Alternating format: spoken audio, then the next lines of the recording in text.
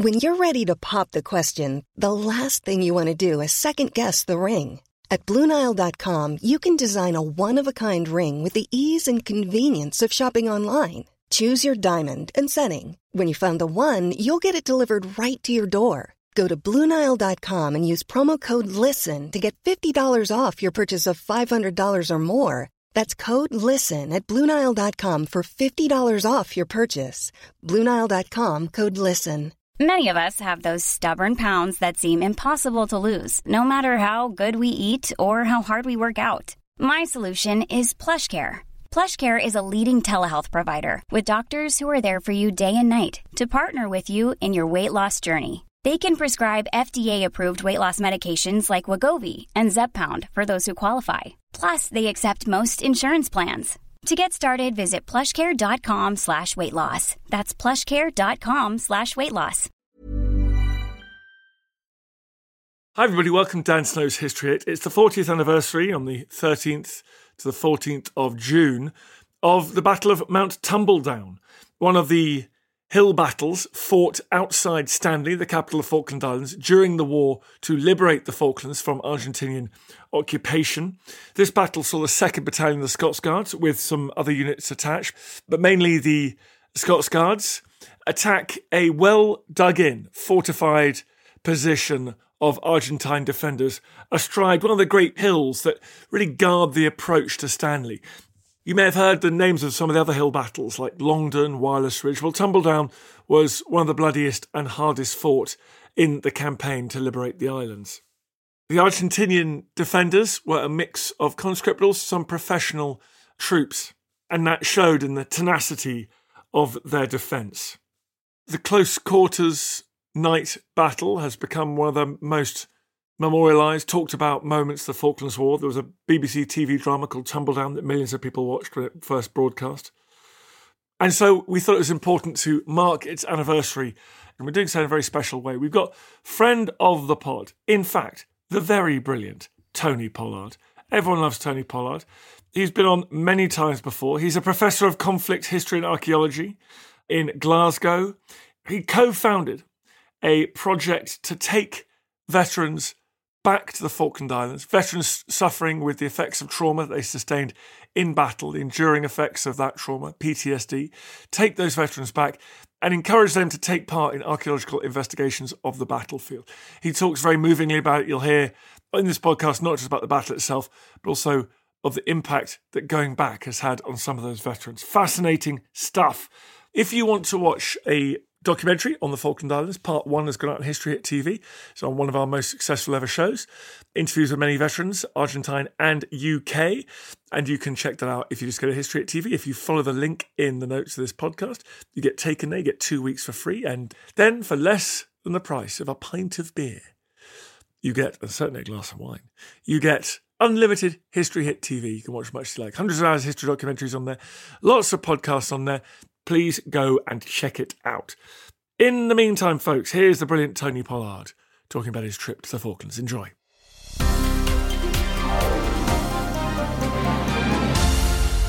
Tony, great to have you back on the podcast. Nice to be here again, Dan. Well, you've just been on a fascinating trip overcoming COVID to get to the Falkland Islands. What was the idea behind this 40th anniversary trip and who did you go with? Well, it's been a long time planning. I've had an aspiration to do what we might call the archaeology of the Falklands War since 2012, which was the 30th anniversary. And it was the first trip I made, and I've made several since. And I started talking to the Falklands government about the importance of recording all of the material remains from 1982. And they ultimately agreed that this was an important thing. It's part of their cultural heritage. And it really went nowhere until my co-director on the Falklands War Mapping Project, as it is now known, Dr. Tim Clack at the University of Oxford stepped in and we teamed up. He'd actually been in Stanley doing a bit of archaeology on a development site, on a housing development, and encountered remains from the Falklands War. He also has family connections to the conflict. So he, like me, shares a passion with the period and the material remains, and indeed the people involved in the war. And so we teamed up together along with my old friends at Waterloo Uncovered, because the aspiration was to take along veterans of the war. And this was a real challenge because obviously mental health is a serious issue. And it was the Falklands War which brought to light, certainly for the British, the realities of what we now know as PTSD.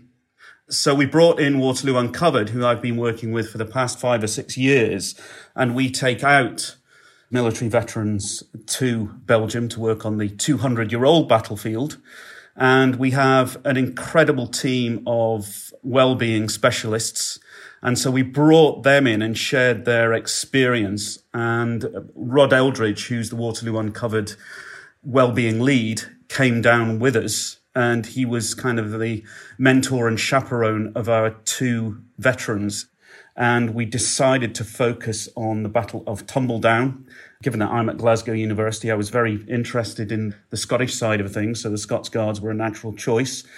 And through Major General Sir John Kisley, who was at the time a major rather than a general, he was commander of Left Flank Company Scots Guards and played a key role in the battle.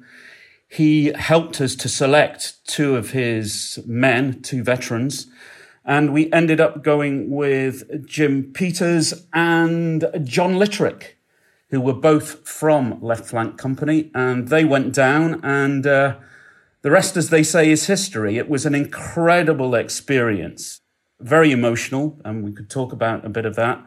We had 2 Land Rovers with 2 wonderful drivers who every day took us up onto the mountain, and it was about half an hour, 3/4 of an hour off-road to actually get to the mountain. It gave you some idea of the toughness of the terrain, and I know you've been down there yourself, you've experienced that, and it's incredible that people achieved what they did in battle over that terrain. But we had the great privilege of spending the best part of 10 days off aside with field trips elsewhere, with 2 veterans of the battle on the battlefield itself. And as a conflict archaeologist, this for me was a huge achievement because as far as we're aware, Tim and I, this is the first time that veterans of a battle have taken part in the archaeological survey of their own battlefield. So it's a real step up from Waterloo Uncovered, where the battle was 200 years ago. Would you be happy to share being out there and, before we talk about the battle, the effect it had on them? Yes. We built up a huge rapport. They both went through the mill. They were both in the front line, and Jim Peters was, towards the end of the battle, selected to assist with stretcher bearing, taking the wounded back from the east end of the mountain, the Stanley end, back to the regimental aid post at the western end, which is where the attack began. And while he was carrying a stretcher over a long distance, Argentine mortar fire came in and hit the stretcher party. 2 were killed instantly. I think 8 were wounded, and Jim was one of them. He thought at first he'd lost his leg. He was then taken to the regimental aid post, and things looked a bit grim as far as his leg was concerned. That was the end of his war. He received the amazing medical attention that was available. He recovered from that, but clearly that trauma has stayed with him. But he has been back. This was the 4th time that Jim had been back to the Falkland Islands since 1982. John Litterick, his comrade, was a different story. John wasn't wounded, but was traumatized by his experiences and had tried to get back to the islands on several occasions, once getting as far as Bryce Norton Airport before turning back and going home. But the point was that because of the network that we'd set up and the support that we had available, John made the trip this time. But on that first day, when we made our first trip up to the mountain, I was in the second Land Rover, and the lead Land Rover that John was in stopped, and he got out of the vehicle and just stood looking at the mountain. The mountain is a phenomenal piece of geology. It's this huge linear quartz outcrop running east to west. It's well over a mile long, and the battle was fought over its entire distance. And he's just stood there with his back to me. Now, I just took a photograph. My knee-jerk reaction was that his single figure with the mountain in the background made an interesting composition. And what I didn't realize was that when he turned round to me, he actually said he didn't know whether he could go on. He got that far. He travelled 8,000 miles to the islands and was stood in front of the mountain and literally facing his demons. And we all got out of the Land Rover, the team.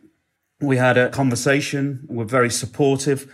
And within 15 minutes, we were back in the Land Rover and going up the mountain. And we started our first day's work, which was basically John and Jim giving us a guided tour of their part of the battlefield. And it was a phenomenal experience. And by the end of the day, John, who had almost turned back at that point, turned around to me and said, "I can't believe I'm here and engaging with you and the mountain and my past and my trauma in this way." And it was a hugely positive experience for them, but that's not to say it was easy. There were times on the mountain when they would have flashbacks to the events of 1982, but they came through it, and they were our guides, showing us around the left flank approach through the Stone Run, through the positions that they fought. And it was then that we started to think it would work, that having them seriously involved in the project, not just as passengers, they were operating as archaeologists, but archaeologists with unique insight into the past that we were looking at. So we had this incredibly powerful meeting of the past and the present. We spent about 8 days, hard work, identifying sites, so fortifications, Argentine fortifications, debris dropped during the battle, cartridge cases, all sorts of material. And we mapped it. And the point was that archaeology brings a baggage with it. And it took me a while with the Falklands government to actually persuade them that no, just because I was an archaeologist, I wasn't there to dig holes. The great thing about, as far as conflict archaeology is concerned with the Falklands War, is that a lot of the material is still on the surface, but it's disappearing. A lot's been taken away as trophies. A lot of it is actually just decayed. The iron rusts to nothing. 40 years is a fairly long time in that extreme environment. And so I think the time is now to catch what is left before a lot more disappears. And it was a real eye-opener. I'd been back, I think, 3 times prior to that. This was my 4th trip. But it was just a huge privilege to revisit that battlefield on a daily basis and get to know it and feel your way around it. And it was a great example of, you can read all the history books you want with maps and photographs and descriptions of this platoon went here, that unit went there. You can't understand it until you're on the ground. And if we'd been there just as a bunch of historians and archaeologists, we wouldn't have learned half of what we learned having veterans of the battle with us. And I think they learned a lot about their experience as well, because obviously memory is a strange beast. Tony, can I ask, on the survey, you mentioned mapping. So you guys, every day, you're just combing that landscape, and any artifacts you find, any emplacements or defences, you're just marking up on the map and creating a complete record of the archaeology. Exactly, that was the idea. There are sketch maps of various locations, but we were finding stuff that we weren't aware of, some of which we're still doing historical research on. But for instance, we found a very long line of Argentine dugouts, stretching from the south foot of Mount Tumbledown across the valley floor or the saddle floor up to Mount William, which is to the south of Tumbledown. And I think we counted something like 50 or 60 of these features. But these were phenomenal dugouts that we surveyed in detail. And we had Stu Eve with us, who's a genius as far as recording techniques are concerned. Once he'd recovered from COVID in the UK, but when Stu got out, he had with him drones. So he was taking photographs with drones.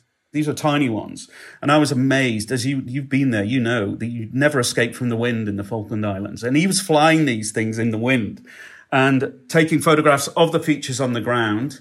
He also had with him a laser scanner, this gizmo that shoots laser beams at the ground or rock or whatever and creates a hugely accurate 3D model. And so using photogrammetry and this laser scanning, we started to build a computer model of the features that we were looking at. And this is really exciting because this is the first time this material has been treated in this way, subject to survey. But the point was that there's a lot there. This is just one battle, and it was one small part of that battlefield. We were there to prove that this works, to demonstrate that the techniques will work, because it's a very difficult terrain. There are crags and rocks everywhere, very difficult to record. But the technology we have now allows us to do that. Now, I was just thinking back to the decade. I wrote a report for the Falklands government after my first visit in 2012, which was basically, we could do this, we could do this, we could do that. But I don't think at that point this would have been possible because the technology wasn't there. Drone technology has improved phenomenally. Laser scanning survey has developed and become accessible. So I think it's only now, 40 years later, we've actually got the techniques in place and the technology where we can start to do that. It's really very exciting. In fact, the regimental aid post, this huge overhanging rock where Jim was treated before being taken away in a helicopter, we recorded that. And what we want to do, part of our remit, Tim had brought Doug in as the artist, is to engage with the local community. And we had volunteers out working with us on the battlefield, but also to pass on knowledge exchange. And Jim and John, who went from getting out of the Land Rover before he got to the mountain going, I'm not sure I can go through with this, is now desperate to get back and be a part of the team again. So what I would love to do, actually, is for us to take Jim and John back as kind of mentors and maybe take another couple of... The point is that this has to remain small because of the pressures, because of the need to get to know one another. And I think it was Jim described it as a family. It can't grow into something like Waterloo Uncovered. I mean, when we're in Waterloo Uncovered in Belgium, there's over 100 people there, and we maybe have 30 veterans. There just isn't the capacity because of the intensity of the experience to do that in the Falklands. It's obviously also a bit more expensive to get to, given it's 8,000 miles away. You listen to Dan Snow's History. We're talking about the anniversary of Tumbledown. More coming up. Over on the Warfare podcast by History Hit, we bring you brand new military histories from around the world. Each week, twice a week, we release new episodes with world-leading historians, expert policymakers, and the veterans who served. From the greatest tanks of the Second World War. And so what are you actually trying to get out of your tank? You're trying to get manoeuvrability and you're trying to get a really big gun. Your Tiger and your Panther there to dominate the battlefield, primarily on the Eastern Front and in the North Africa and all that sort of stuff. But by the time they're actually coming in decent numbers, that moment has already passed. Through to new histories that help us understand current conflicts. Any invader, any attacker, any adversary will exploit gaps within society. It was true then, it's true today. But the Finns signaled that they were united, and I think that's what the Ukrainians should signal today too. Subscribe to Warfare from History Hit wherever you get your podcasts and join us on the front lines of military history.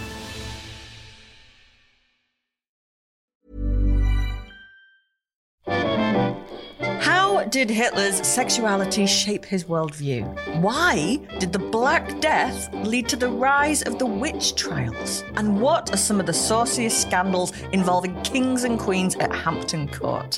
I don't know about you, but this is the history I want to hear about. If you do too, then join me, Kate Lister, every Tuesday and Friday to find out the answers to all of these questions and more. Listen to Betwixt the Sheets, the history of sex scandal in society, wherever you get your podcasts. Brought to you by History Hit. Many of us have those stubborn pounds that seem impossible to lose, no matter how good we eat or how hard we work out. My solution is PlushCare. PlushCare is a leading telehealth provider with doctors who are there for you day and night to partner with you in your weight loss journey. They can prescribe FDA-approved weight loss medications like Wegovy and Zepbound for those who qualify. Plus, they accept most insurance plans. To get started, visit plushcare.com/weightloss. That's plushcare.com/weightloss. Looking for the perfect gift to celebrate the moms in your life? Aura frames are beautiful, Wi-Fi connected digital picture frames that allow you to share and display unlimited photos. It's super easy to upload and share photos via the Aura app. And if you're giving an Aura as a gift, you can even personalize the frame with preloaded photos and memories. And also remember, when you're using messaging apps, they shrink the photos. You cannot print those out. You cannot blow them up. This is high quality imagery going to one of the most important people in your life. The Aura app is super easy to set up. It takes about 2 minutes and you're going to love it. There's free unlimited storage, add unlimited photos and videos, and invite as many people as you want to a frame. Right now, Aura has got a great deal for Mother's Day. Listeners can save on the perfect gift by visiting auraframes.com to get $30 plus free shipping on their best-selling frame. That's AURA frames.com. Use code Dan Snow at checkout to save. Terms and conditions apply.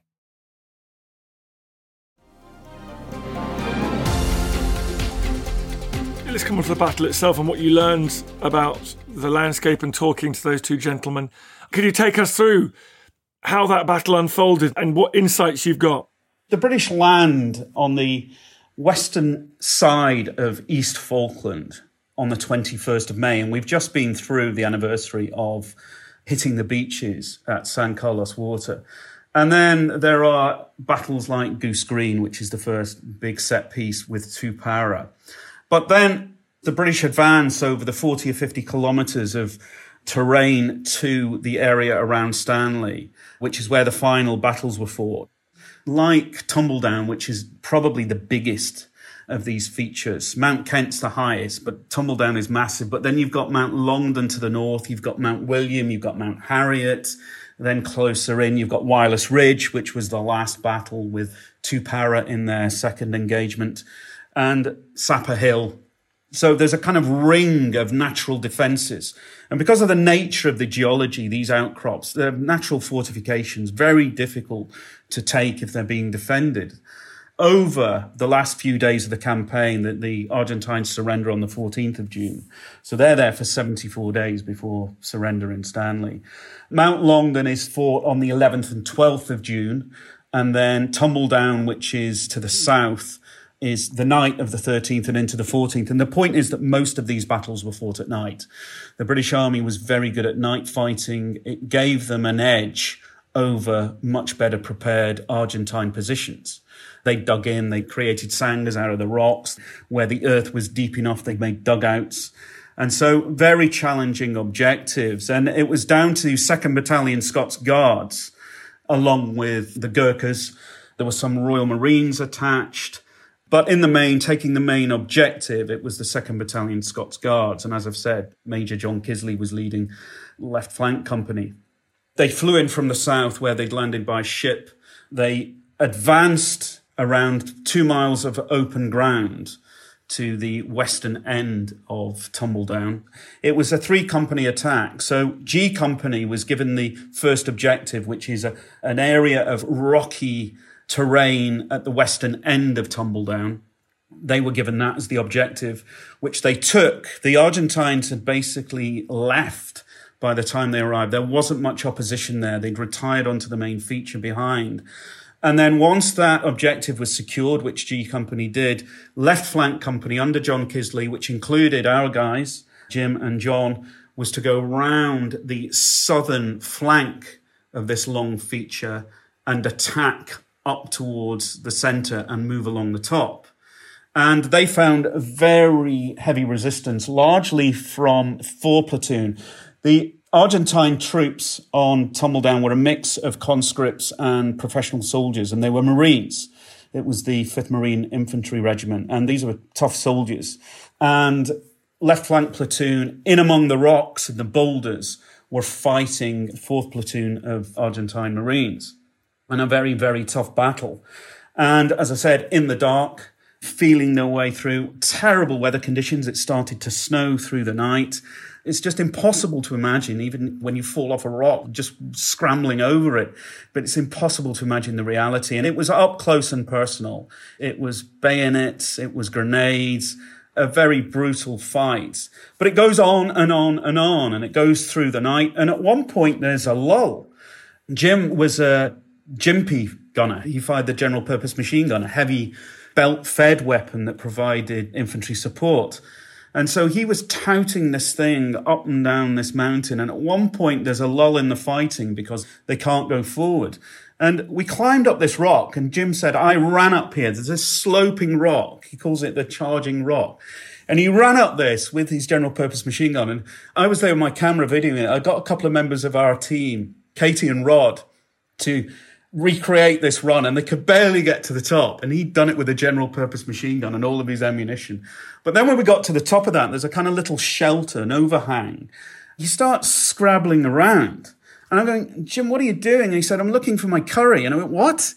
And he said, well, there was a lull in the fight. We got up here and we rested, and I ate a curry from my rations. And so I thought, this is it. My work here is done. I've got a veteran of Scots Guards looking for the archaeological remains of the curry that he ate in the middle of the Battle of Tumbledown.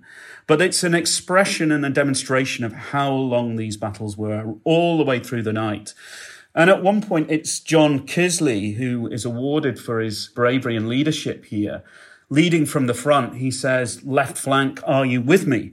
And eventually the cry comes in Glaswegian or whatever, aye, sir, we're effing with you. And then everybody says, aye, and they follow him in. One of the stories that Jim and John told me was that some bright spark, you have to be old enough to remember the advert, but when he says, are you with me? Somebody sparks up, no, we're with the Woolwich, which was an old TV ad for an insurance company. But that's the sort of camaraderie that in the thick of battle. And they advanced through these positions again. There are only 7 of them, including Kisley, and Jim was among them, that actually got to the eastern summit that was their objective, and some of them were wounded there. And it's from there that Jim went to be a stretcher bearer. John was fighting further down. So left flank under Kisley take their objective, but dawn's coming. And then it's right flank's job to pass through them. A lot of these battles, the units kind of leapfrog over one another once objectives are taken. So we've had G Company, then we've had left flank company. Now it's right flank company who come through to take it right the way to the western end and push the Argentines off. But eventually, along with the intervention of the Gurkhas who have come along the north side of Tumbledown, but their real objective was William, this mountain to the south, the Argentines start to retreat. The 6th Infantry Regiment comes up. It's one of their companies comes up, or platoons, in a counterattack to reinforce. And it's those guys, rather than the Marines, that right flank company are fighting towards the end. But then they start to retreat. 4 platoon who fought incredibly hard, these Argentine Marines, against left flank Scots Guards, they actually surrender. And by then, it's all starting to break down for the Argentines. Mount William is kind of abandoned, and they move on to Sapper Hill. Marines and the Gurkhas move along that flank, and the retreat. I once heard Chaundler, who took over from H. Jones when he was killed at Goose Green, famously posthumous VC. And Chaundler was there at the end on Wireless Ridge, and he said the most amazing thing you will ever see in war is an army in full retreat.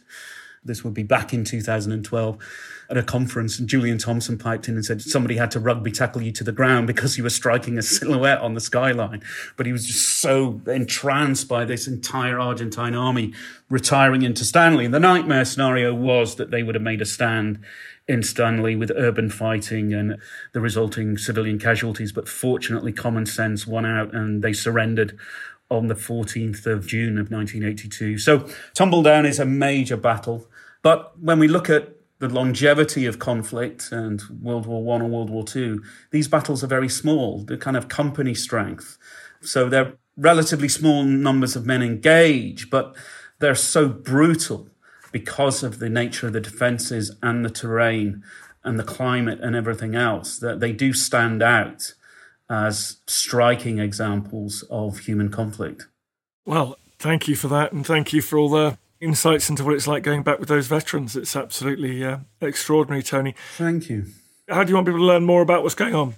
I started this some time ago, but I'm now running it with my PhD student who's a Falklands veteran. He was a helicopter engineer, William Spencer, and we're running a thing called War Diary F82.